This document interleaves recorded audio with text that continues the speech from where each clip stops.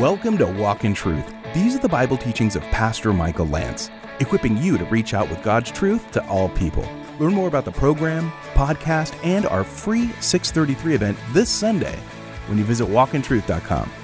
Now, here's Pastor Michael and part 2 of his teaching in 1 Corinthians chapter 15, called The Order of the Resurrection.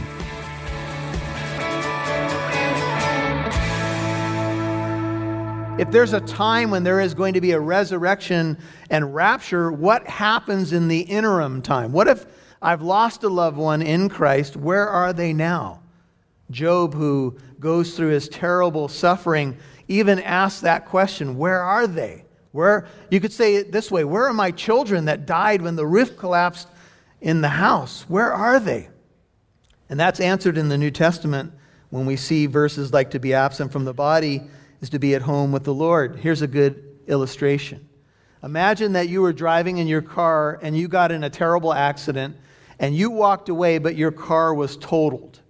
In one sense, your car would end up in some sort of car graveyard or junkyard. Your car will be totaled, but you walked away from it. Your body is simply a vehicle for your soul. Your body, at one point, should the Lord tarry, should He not come in our lifetime, your body will be totaled. Can I get a... Oh, maybe not. Don't say amen to that. What do you mean I'm going to be totaled? Total bummer, man. Right? But we all know we're moving toward the day when the sticker will be applied. Totaled. And we're going to end up in a place, but a place that anticipates resurrection or renewal. The car is going to get a makeover. But in this case, the car is a poor analogy because we're going to live and we're never going to die again. The guarantee that the body will be awakened in the resurrection of Jesus, the spirit is with the Lord, but the body looks like it's sleeping until that day of resurrection. Jesus, notice in verse 20, is called the first fruits. But now Christ has been raised from the dead, and He is the first fruits of those who are asleep. I just want to mention before I get into the idea of first fruits that Jesus Christ said these words. Write this down for your notes. This is Mark 10, 33 and 34.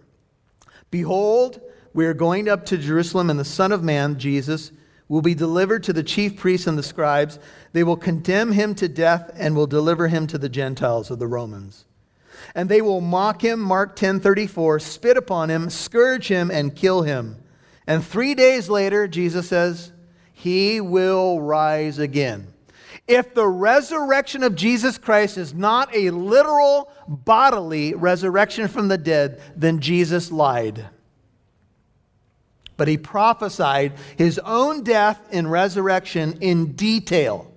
Therefore, any scholar that you see on some channel who's pontificating or waxing elephants, as it were, waxing eloquent, never mind.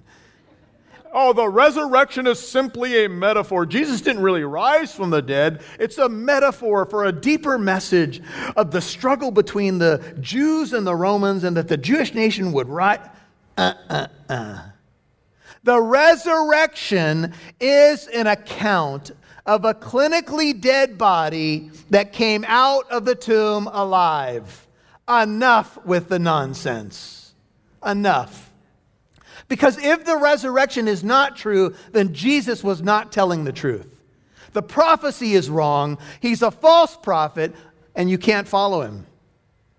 But the fact that He prophesied His resurrection and then backed it up is one of the reasons why I'm a follower of Jesus. I ain't seen anybody else doing that. Amen? You kill me, and in 3 days I'm going to rise. And He did it. And even His enemies had to try to pay off the guards to say that the disciples stole the body. Spurgeon says, if Jesus rose, then the gospel is what it professes to be. If He rose not from the dead, then it is all deceit and delusion. I would just say it this way. Go do something else. If there's no resurrection, I love you all. Maybe we'll meet at the beach. You know? But if there is a resurrection, if Christ is alive, it means everything. That's why scholars, theologians will tell you that this is the bedrock of Christianity, that Jesus is alive. And this is why the resurrection gets attacked so often. And do you realize what people are doing to themselves by trying to debunk the resurrection? They seal their own doom. Think about it. Now, they can't debunk it, but in attempting to debunk it, they pour more dirt on their own graves.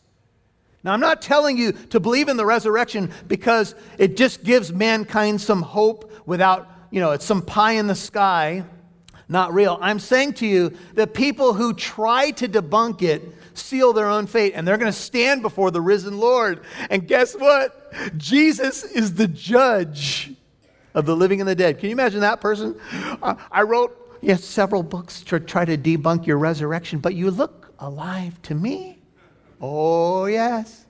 Do you know that the man that wrote 1 Corinthians did not believe in Jesus? He was Saul. He was going on his way to destroy the church. And then he saw a bright light and got knocked off his donkey or his horse or whatever he was riding. And he fell to the ground. And Jesus talked to Paul or Saul. Who are you, Lord? I am Jesus whom you are persecuting. Uh-oh. What must I do, Lord? Get up. And you'll be told what you must do. And the great Saul had to be led by the hand. He was blinded by the light, but never did he see as he saw on that day. Amen? Jesus is the living Lord. And the man who opposed the gospel became its greatest spokesman. That means there's hope for all of us. Even if you've been anti-Christian, even if you've told your friends, I don't believe that stuff. Maybe you grew up in the church and you got to a point where you said, I no longer believe that story. And maybe you're coming back around and you're like, you know what? I think it's true. There's still hope for you. Christ is the first fruits. The Greek word is aparche. In the Septuagint, the Greek translation of the Hebrew Old Testament, the word is used for the offering of first fruits. In secular usage, the word was used for an entrance fee. Because Jesus Christ has been raised from the dead, he is the first fruits of those who are asleep. This reference is specific to those who have fallen asleep in Christ. This is a guarantee that the body will be awakened. Paul had in mind, says one writer, the first sheaf of the barley harvest, Leviticus 23:10. When God accepted the first fruits, they became the earnest or guarantee that the rest of the crop would be harvested. Christ himself is the first fruits. Jesus is the promise, the assurance, the hope that those who are asleep in Jesus will rise. This is an Old Testament image of the first installment of a crop, which anticipates and guarantees the ultimate offering of the whole crop. In the Septuagint, the concept of first fruits applies to offerings, Exodus 23:16 and 34:22. Taxes, Exodus 25:2 and 3, and even children, Genesis 49:3. Jesus is the first fruits. In the Old Testament offering of first fruits brought one sheaf. They brought one sheaf of grain to represent and anticipate the rest of the harvest. If you want to read more on this, read Leviticus 23:9 through 14. The resurrection of Jesus represents, here's the key word, and anticipates our resurrection. Because we have been united together in the likeness of Jesus' death, certainly we also shall be in the likeness of his resurrection, Romans 6:5. The resurrection of Jesus anticipates our resurrection because we will be raised with a body like his. Trapp says, as in the first fruits offered to God, the Jews were assured of God's blessing on the whole harvest, so by the resurrection of Christ, our own resurrection is ensured. Close quote. I'm reading a little bit from my notes so you can get a grasp of this idea. The idea of first fruits is referenced 7 times in the New Testament. Paul uses the term in Romans 8:23 and 11:16 to refer to the first and representative part. In 1 Corinthians 16:15 and Romans 16:5, it refers to the first converts of a region, the household of Stephanas in Corinth and Epaenetus in Asia.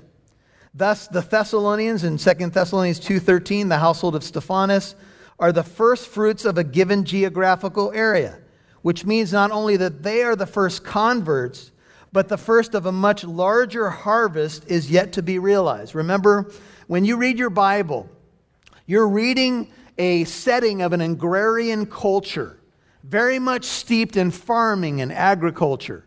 So the first fruits for them were the first promise of a harvest. They would look for the sheaf that looked like it was the most ripe, if you will.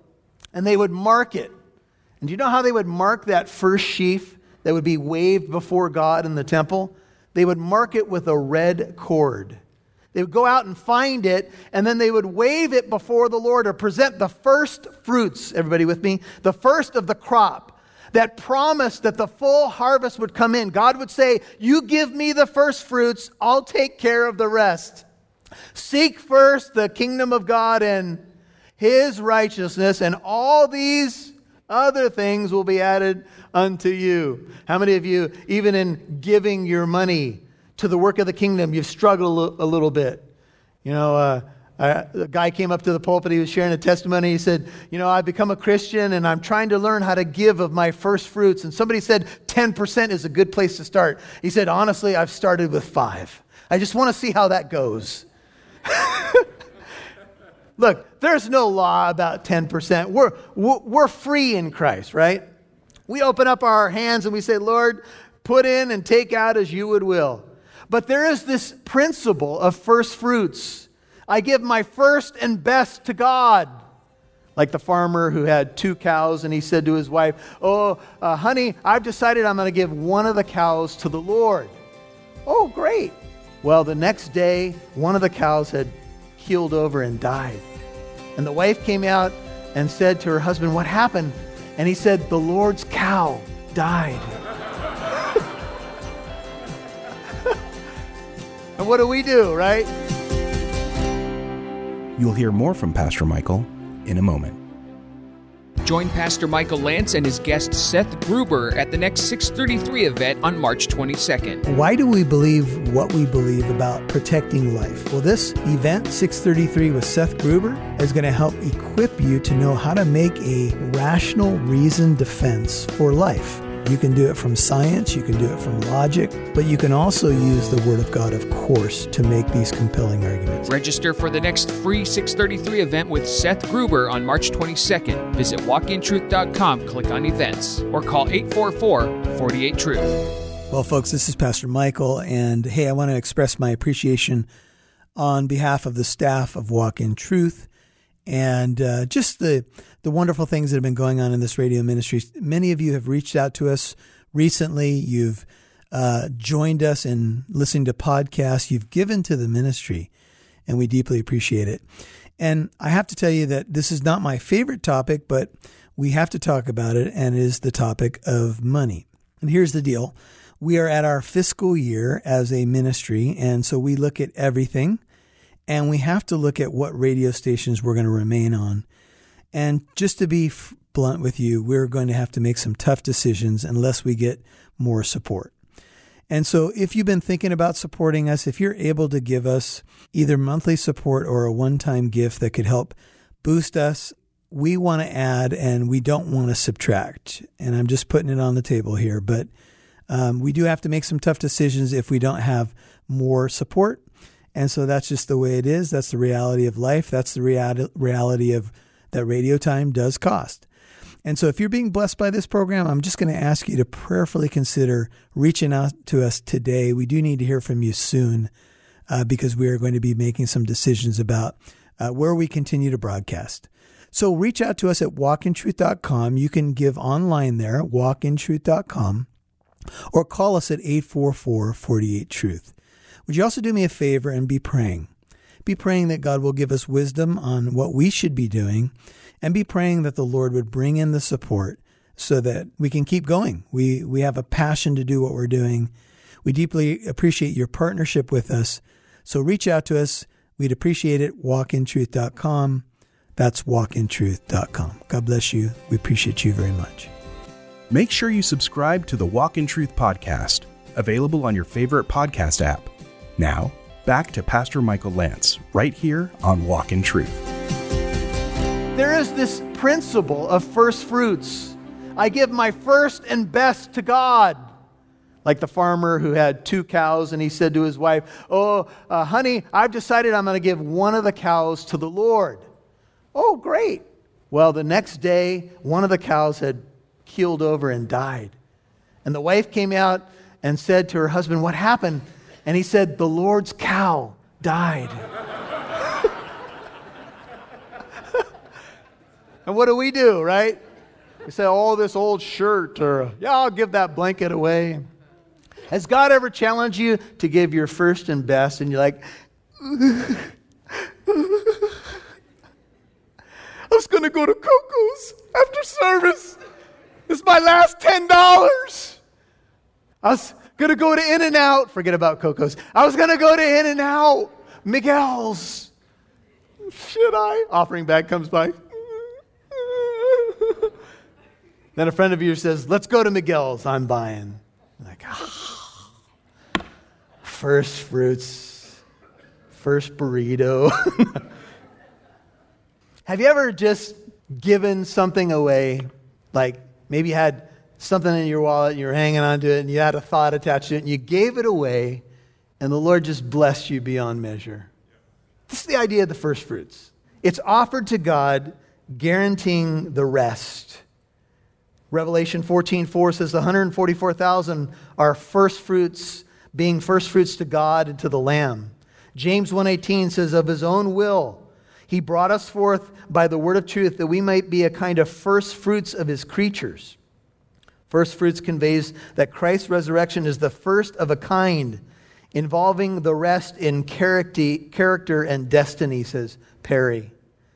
That is why Paul says that Christ is the first fruits of those who have fallen asleep. His resurrection guarantees the rest of the harvest. Everybody with me?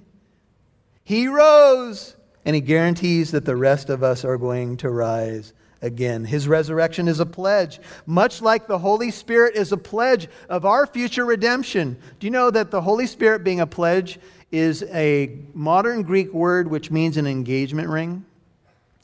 And when you give an engagement ring to somebody, you're saying, will you what? Will you marry me? They put the ring on, they say, yes, I will commit to you and you to me. This ring represents a promise of a covenant. The Holy Spirit is God's down payment. If you want to know if God will finish what he started, his Spirit in you is the guarantee that he will finish what he started to the day of redemption. This is the idea of first fruits. It also has the idea of earnest money, down payment, or a guarantee. Paul has in mind the first fruits of the barley harvest. I mentioned the red cord. Listen to this. About the time that Caiaphas the high priest was trying Jesus, the servants of the Sanhedrin were in the barley field judging the crop to decide what would be harvested for first fruits by the marking with the red cord. Until they harvested and offered the barley sheaf or omer in the temple, the rest of the crops were not deemed kosher, lawfully fit, or acceptable. On the day the Romans were binding Jesus for crucifixion, the disciples of the Sanhedrin were binding up the barley sheaf for the first fruits. This process was done on the day after the weekly Sabbath, which fell on the Feast of Unleavened Bread. Interestingly enough, when the wheat is harvested in the late spring, a man who's threshing the wheat stands on a large board, which has bits of glass underneath it. It is pulled by a horse over the wheat to do the crushing. The board is called by a Latin word, tribulum, trouble, pressure. Do you know that this whole scene that Jesus dies on the Passover, is buried on unleavened bread, and rises on the Feast of First Fruits, is all a picture of God saying, my son is the guarantee of the rest of the harvest. And they were marking it on the Feast of Unleavened Bread. Wrapping the sheaf, Jesus is wrapped in a linen cloth, marked with the blood of the cross. And on the first Feast of First Fruits, they present to God, and God guarantees the rest of the harvest. He said, because you give the first to me, I will promise you the rest. Verse 21. You guys are really used to that, aren't you? You say, he's done one verse. He's back. I feel you. We're going to move a little faster, all right? For since by a man, 1 Corinthians 15, came death, by a man, Jesus is the God-man, 100% God, 100% man. By a man also came the resurrection of the dead. Christ's resurrection is not a merely isolated miraculous event, but one that has sweeping consequences, just as Adam and Eve's fall in the garden had sweeping consequences. Everybody with me? When Adam and Eve fell, the rest of mankind was plunged into death. For the soul that sins will surely die. All have sinned, all have fallen short of the glory of God. The wages of sin is what? It's death. But the free gift of God is eternal life through Jesus Christ our Lord. See, our problem started in the garden. Adam fell. He did not obey God. And the analogy assumes human solidarity with those at the beginning of the line, who then become the representative of those who follow. Adam leads the way and represents the old order. All those bound to Adam share his banishment from Eden, his alienation from God, and his fate of death. Sometimes we may be in a service like this, someone has passed away, and I've often said, do you know why we die to people? Do you know why we die? And I can see blank stares from people, and I say, we die because of sin. The wages of sin is death. You're listening to the Order of the Resurrection, Part 2 on Walk in Truth. Pastor Michael's teaching in 1 Corinthians chapter 15, verses 20 through 28. A reminder, you can listen to Walk in Truth whenever you'd like on podcast. You can listen on our Living Truth app or on your favorite podcast app like iPodcast, Google Podcast, iHeartRadio, or Spotify. You can listen to previous programs too. There's a lot to listen to when it's convenient for you. So listen to the Walk in Truth podcast in your car or on your walk or whenever you feel like it. Subscribe to the Walk in Truth program on your favorite podcast app. Now, here's Pastor Michael. Well, in this glorious resurrection chapter, 1 Corinthians 15, we have a reference to the coming of Jesus Christ. And it says, each one in his own order, Christ the first fruits, afterward those who are Christ at his coming. Now, I lay out in this message that there's one second coming, and at that second coming, there's going to be a resurrection and a rapture. And the raptured saints will not precede those who will be resurrected. And that's in 1 Thessalonians 4. It's just a majestic thing to be thinking about. And that is the order of the resurrection and what's going to happen when Jesus comes again. The dead in Christ will rise first. Then we who are alive and remain will be caught up together with them in the clouds to meet the Lord in the air. And we'll always be with the Lord. Therefore, comfort one another with these words. I pray that you be encouraged and comforted.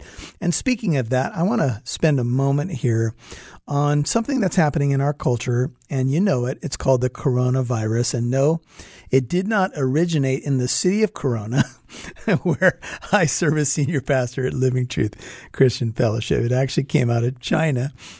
And one thing I'd like to say to all believers who are listening, and even if you're an unbeliever right now, is let's not panic. God is on the throne, and God has allowed this for his sovereign purposes. And I wonder if each of us could slow down just for a moment and ask a question. Lord, what might you be saying to our world, to our culture, even to the place that this originated from? And there's much to be said about things that go on in China that certainly don't please the Lord. But then let's bring it home to our own country, and let's start to ask some questions about areas where we need to repent and pray. Now, I know some people in our media might mock the idea of prayer in regard to a virus or a pandemic as it's being called, but I would suggest to you that that's the best thing that we could do is pray. And don't panic, brethren. Your life is in God's hands. He's ultimately in control. And he's not given you a spirit of fear, but of power, love, and a sound mind. So we need to stop if we're panicking, and we need to place our faith in Christ. Now, it doesn't mean that you do foolish things, of course. You have to be wise, but ultimately our trust is in the Lord, and we're not to freak out and be panicking like the world. There's a reference in Isaiah that talks about we're not to be frightened by the things that frighten others or fearful. That's not what God has for us. And so God help us in those areas where we just need to calm down. And this would be a great time to be thinking about ministering to people out in the culture. And if you're listening right now and you're not a believer, I would tell you there's peace in Christ beyond this life. We're in a resurrection chapter, and we're talking about hope in Jesus beyond this life. So we shouldn't let those things freak us out. Let's put our faith and trust in Jesus Christ. So glad you're listening to Walk in Truth, and want to encourage you to be praying for us. God bless you. We'll catch you next time. Tune in tomorrow for the conclusion of Pastor Michael's teaching in 1 Corinthians chapter 15, called The Order of the Resurrection. I'm Mike Massaro. Thanks for listening to Walk in Truth. Our goal is to equip you to reach out with God's truth to all people.